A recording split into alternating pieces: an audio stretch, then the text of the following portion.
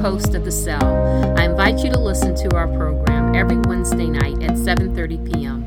I would also like to thank you for listening to Community Radio on WGRN LP 94.1 FM, Columbus. I'd like to welcome our listeners back. I hope you guys had a great weekend. We have Amy Harcar, and she is the Family Care Manager for the Ethiopian Tewahedo Social Services. And I also have with us Ernie and Tish with us today as my co-host. Information ought to be really exciting. And Amy, I'm going to start out with asking you to please tell our listeners a little bit about yourself and how you ended up working for this organization. And then I definitely have to ask, how did they come up with this name? Those are really good questions. So thank you for having me. So first, I started volunteering with ETSS back in probably 2009. I have actually a background in photography and art. So I used the things that I had learned from that to help start planning some of the fundraisers and events for ETSS. And I did that for several years before I came on board with them full-time in 2014. And our name, so our executive director is Dr. Seleshi Asfal. He came to the United States from Ethiopia. He was a medical doctor in his country of origin. So when he started this organization, it really was to serve the Ethiopian immigrant communities. The name Tewahedo means unity and coming together. And so as we started to expand services and the agency started to grow, we also started to expand to provide services to immigrants and refugees really from anywhere in the world. You are the family care manager now, and what exactly is it that you do? I have a really interesting job. I get to work with some amazing people. The program that I manage is for domestic violence, human trafficking, and survivors of other types of trauma. They come to us and need safety planning, maybe legal services, have immigration questions, need access to public benefits. And really, for many people, they need to know what their rights are in the United States. So the organizations, you have people that apply for citizenship or asylum or on maybe possibly a temporary visa to come from Ethiopian or from other international countries to come here due to either being a refugee or just immigration. Well, we don't actually, so we've just now started to, for the first time ever, we are helping to resettle people here in the United States. So as part of Lutheran Social Services, we are working to resettle some of the Afghan families that are coming here. And that really has only been in the last couple of months. Prior to that, and for the majority of our clients, they've already come here through some type of immigration process, like you mentioned. Perhaps came here on an immigrant visa or are now United States citizens, or came here seeking refugee or asylum status. So once somebody comes here as a refugee, for example, they're usually given services for several months, and then there isn't a lot that happens after those first 90 days. So the goal of ETSS really was to come in after that 90-day mark and start providing services so that families really could get the services that they needed, which included things like ESL classes and employment classes. So those were things that we really have been doing at ETSS for a very long period of time. I was looking at the board and management team. You guys got quite a few people on both sides of that. How often do you meet and do your planning? That's a good question. So I'm not super active on our board, although I do know many of our board members. I know that they do an annual retreat, and we look at the strategic planning for the different programs, set out a 5-year goal with them. The board does approve any of the grants that we're going to apply for to make sure that we're staying on the right track and getting things that are really going to be in the best interest of the clients that we're serving. So I believe their meetings, if I'm not mistaken, are quarterly with an annual retreat at the end. Is that meeting here in Columbus or? No, most of the people that we work with are in the Central Ohio area, and that's where the majority of our clients are from as well. So they will, the meetings will take place here in Columbus. Okay, thank you. About how many people do you serve, do you think, within a year, and how has that changed since COVID? I would have to pull our numbers for the entire agency. Now, I know for us and the family care team, while we've been doing some really amazing and really difficult work through the pandemic, we have actually seen our numbers decrease. And part of that is not just that we're in the midst of this pandemic, but also the fact that we have had substantial budget cuts the last 4 years. And so as a result of that, we have actually lost staff. Until just recently, we have had some good news come in here in the last few weeks. But for several years, we were having significant budget cuts. And so we were losing staff and therefore obviously able to serve less people in the family care department. So we had went from serving around 120 survivors with 150 to 175 children that also benefit from the program. This last year, we served closer to about 75 clients with still over 100 children that receive some services through our program. But we have seen a cut in the number of clients we've served, unfortunately. But a lot of that, it's hard to say whether it's specific to COVID or budget cuts. With COVID, it certainly has made it more difficult for survivors of violence to be able to leave their homes, and certainly at times has made it harder to get the services that they needed because, when everybody is stuck home together, it's harder to make that phone call. Okay, one of the things that you talked about, Amy, was domestic violence, human trafficking, and sexual assault. Are the individuals already here that are Somalian or Ethiopian or any type of international community? I mean, how does that all fall into play, what it is that you do with those three things? That's a great question. So actually for us, most of the clients have already come here. And, as we know, domestic violence can happen in any community, whether American-born or foreign-born. It doesn't have any boundaries as far as race or religion or culture. And so this is any individuals that are already in the United States that have come here on any type of immigration status, even including individuals who are undocumented, and they're already here. And so our job really is to make sure that we provide outreach to those communities so they know that there is an advocate that is available to them. My amazing team of advocates speak Amharic, which is the primary language of Ethiopia, as well as Somali, Mai, Swahili, and we're actually in the process of trying to add additional advocates that speak even more languages right now to serve those individuals. Because what we find is obviously language is a huge barrier. If you don't know what your rights are in the United States, you may not even realize that you've been a victim of human trafficking, for example. So we want to provide that information to people on what do those things look like? What is domestic violence? And what can people do and what rights do they have once they're here? So we'll go, we do a lot of translated materials when it's appropriate. We do a lot of partnership with other agencies so that they know we're here.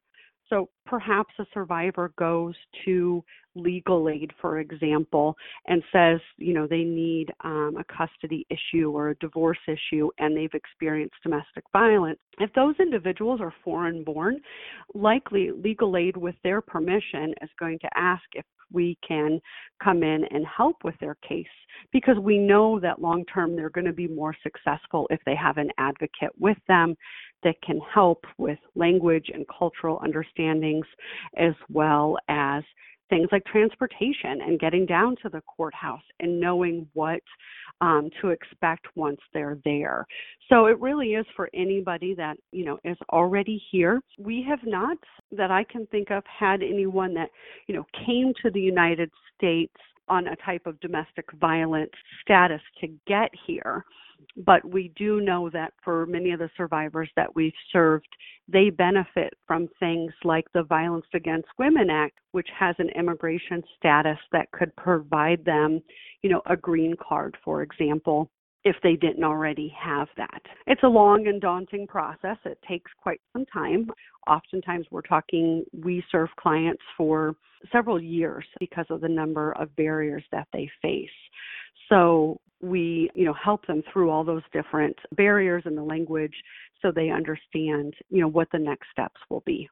Can you talk about your youth summit and the Evening of Promise? Do you still have those annual events?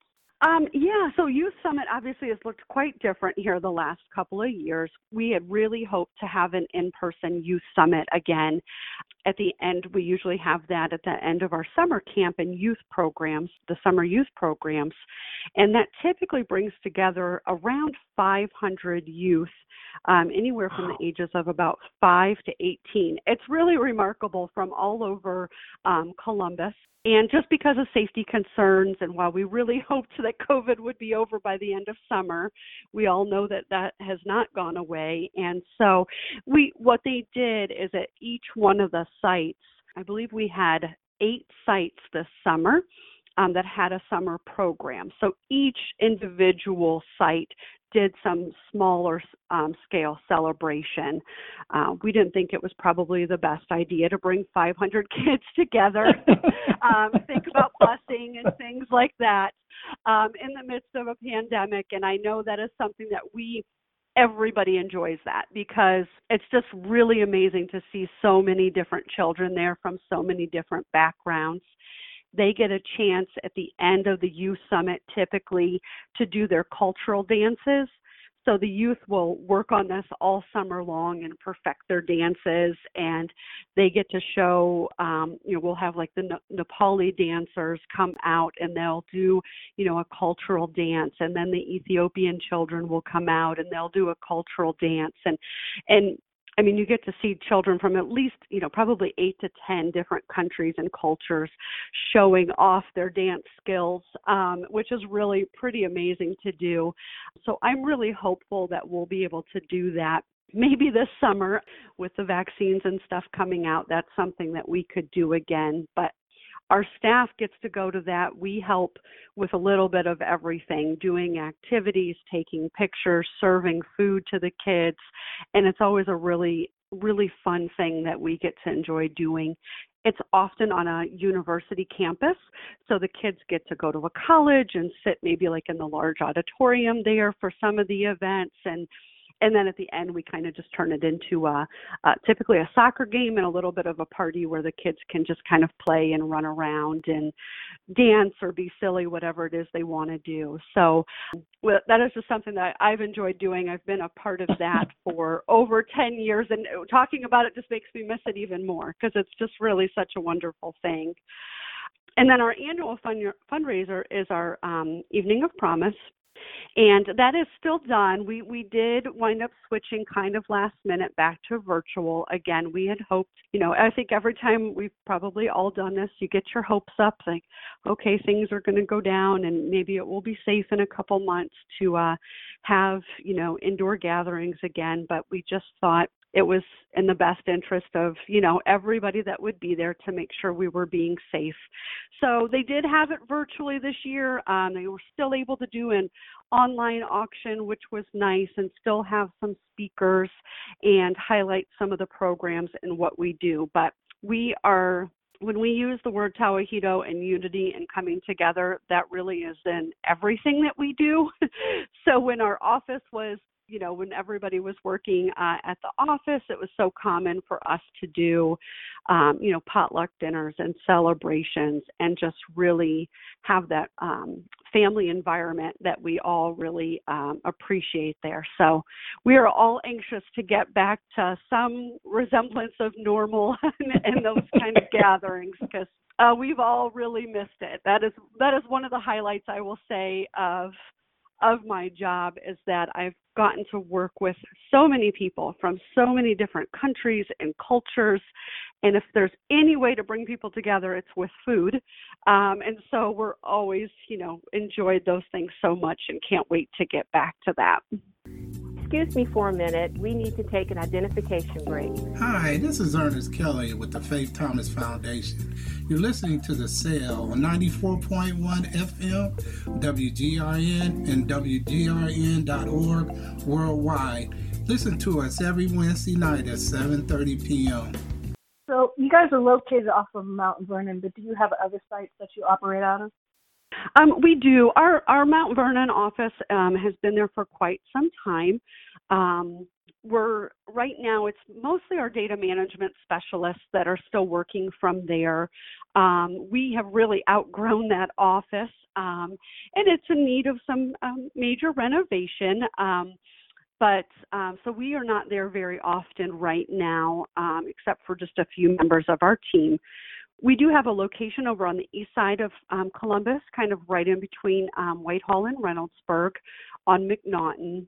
The Prince of Peace Church over there has been extremely generous to ETSS for as long as I've been with the organization, so nearly 10 years there. So they've been really great to us, and they have a space next door that they have allowed the Afghan families coming in now. They're kind of using that as their main station to do paperwork and things over there for the incoming families. And then as far as the summer camps, we also have after school programs.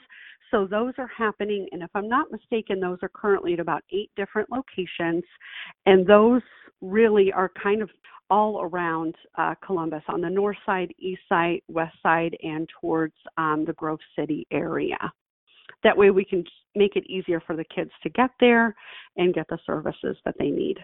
Amy, could you share with our listeners how ETSS goes about getting involved in community events?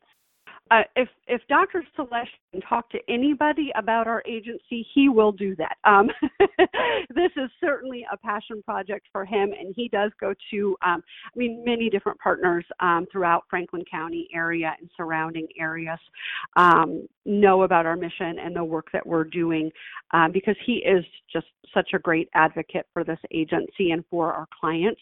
We had a team for the last year and a half that worked in partnership with places like Franklin County Public Health and did outreach events and vaccine clinics.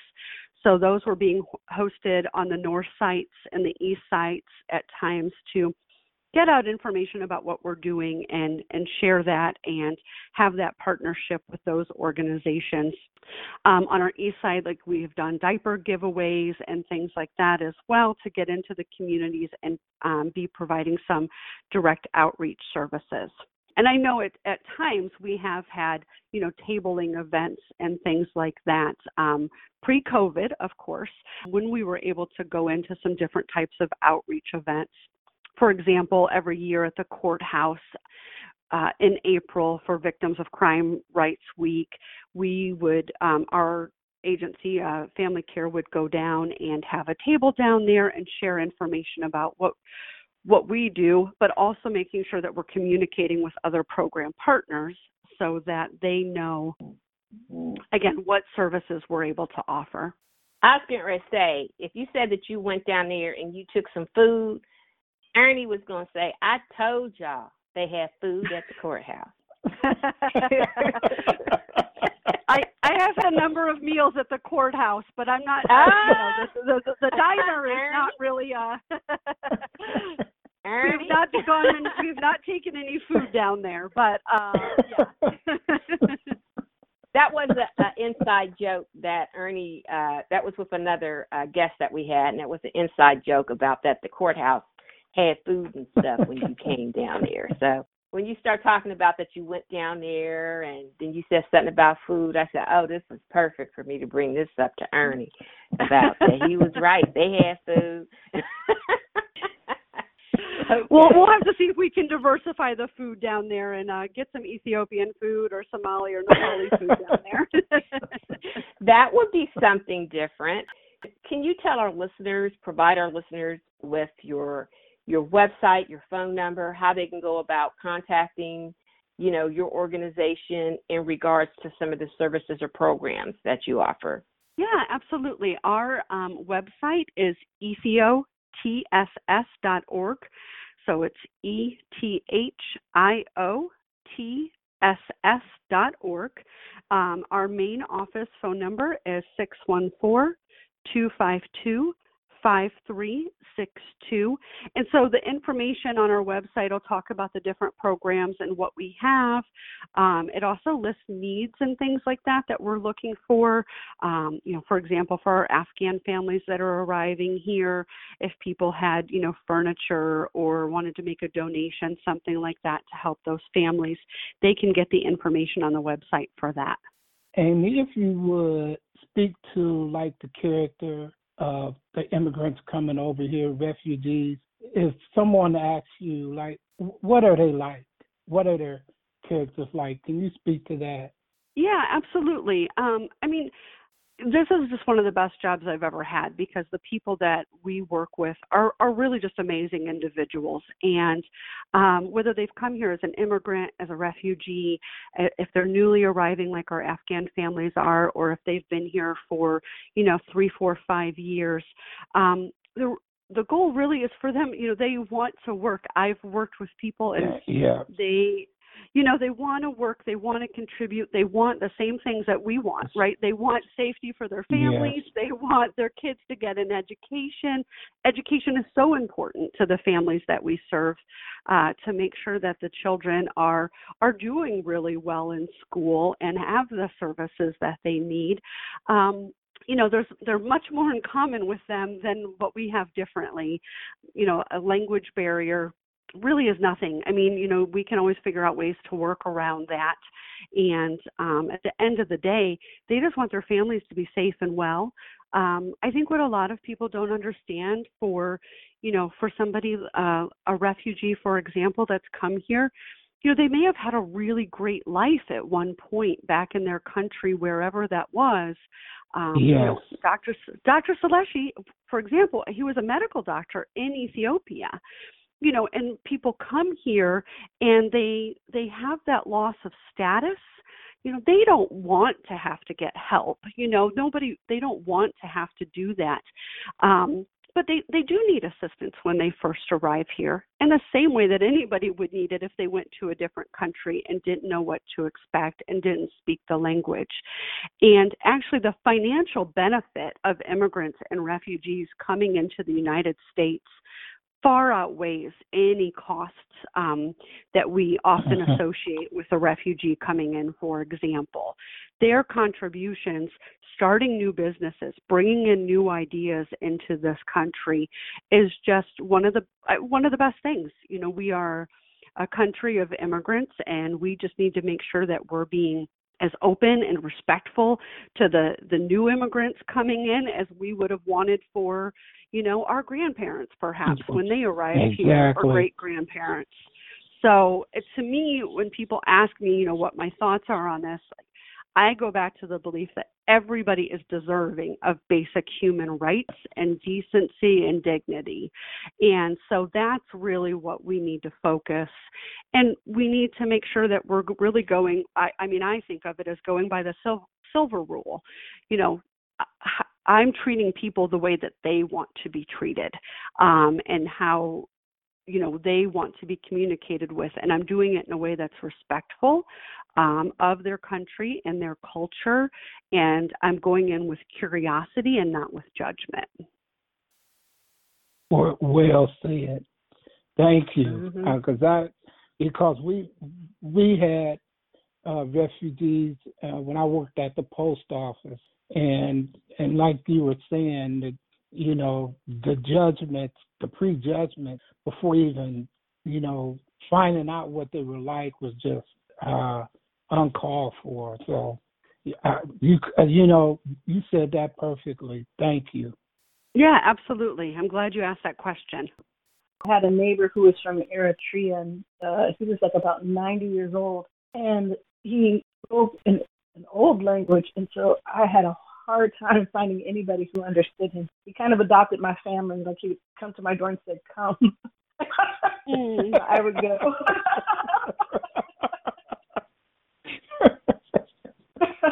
So we would work out what it was that he needed. And so as a last-ditch effort, I typed in your services, and I drove him down there, and sure enough, one of the ladies, the receptionist, I guess he used to be a priest in her area, and so she was able to communicate with him in a way that I certainly could not, because Oh, wow. Everywhere I called, nobody knew that it was like the language was an old Semitic language. And so you provided a service to Mr. Waldo that I really appreciate. Oh, that's wonderful to hear. I mean, I think, we really are. We're all connected in some way. And so I think that's wonderful to hear that they were able to provide that. And I'm sure I know who the person was, and I could just see her being a little firecracker and taking care of everything that he needed. So that's great. Well, Amy, do you have anything that you would like to say to our listeners before we close out? Well, I just want to thank you for this time to talk about this. And I do think, the question on what are, immigrants like and refugees like, and at the end of the day, they're just like the rest of us. They want, similar things. And if we could all just treat each other with respect and dignity, I think we would all be in a much better place. Amen to that. I agree. Amen to that. I agree 100%. Well, Amy, we appreciate you coming on here and sharing with us about your organization. I'm hoping our listeners out there, if they need any assistance, that you'll contact ETSS. With that being said, this is Felicia, your host. Peace out. The Faith Thomas Foundation would like to thank you for listening to The Cell. We broadcast on WGRN 94.1 FM every Wednesday night at 7:30 p.m. You can also stream us live on Wednesdays at 7:30 p.m. on WGRN 94.1. For more information on the Faith Thomas Foundation, please visit our website, Facebook, and follow us on Twitter. Our Twitter handle is Faith Thomas FDN.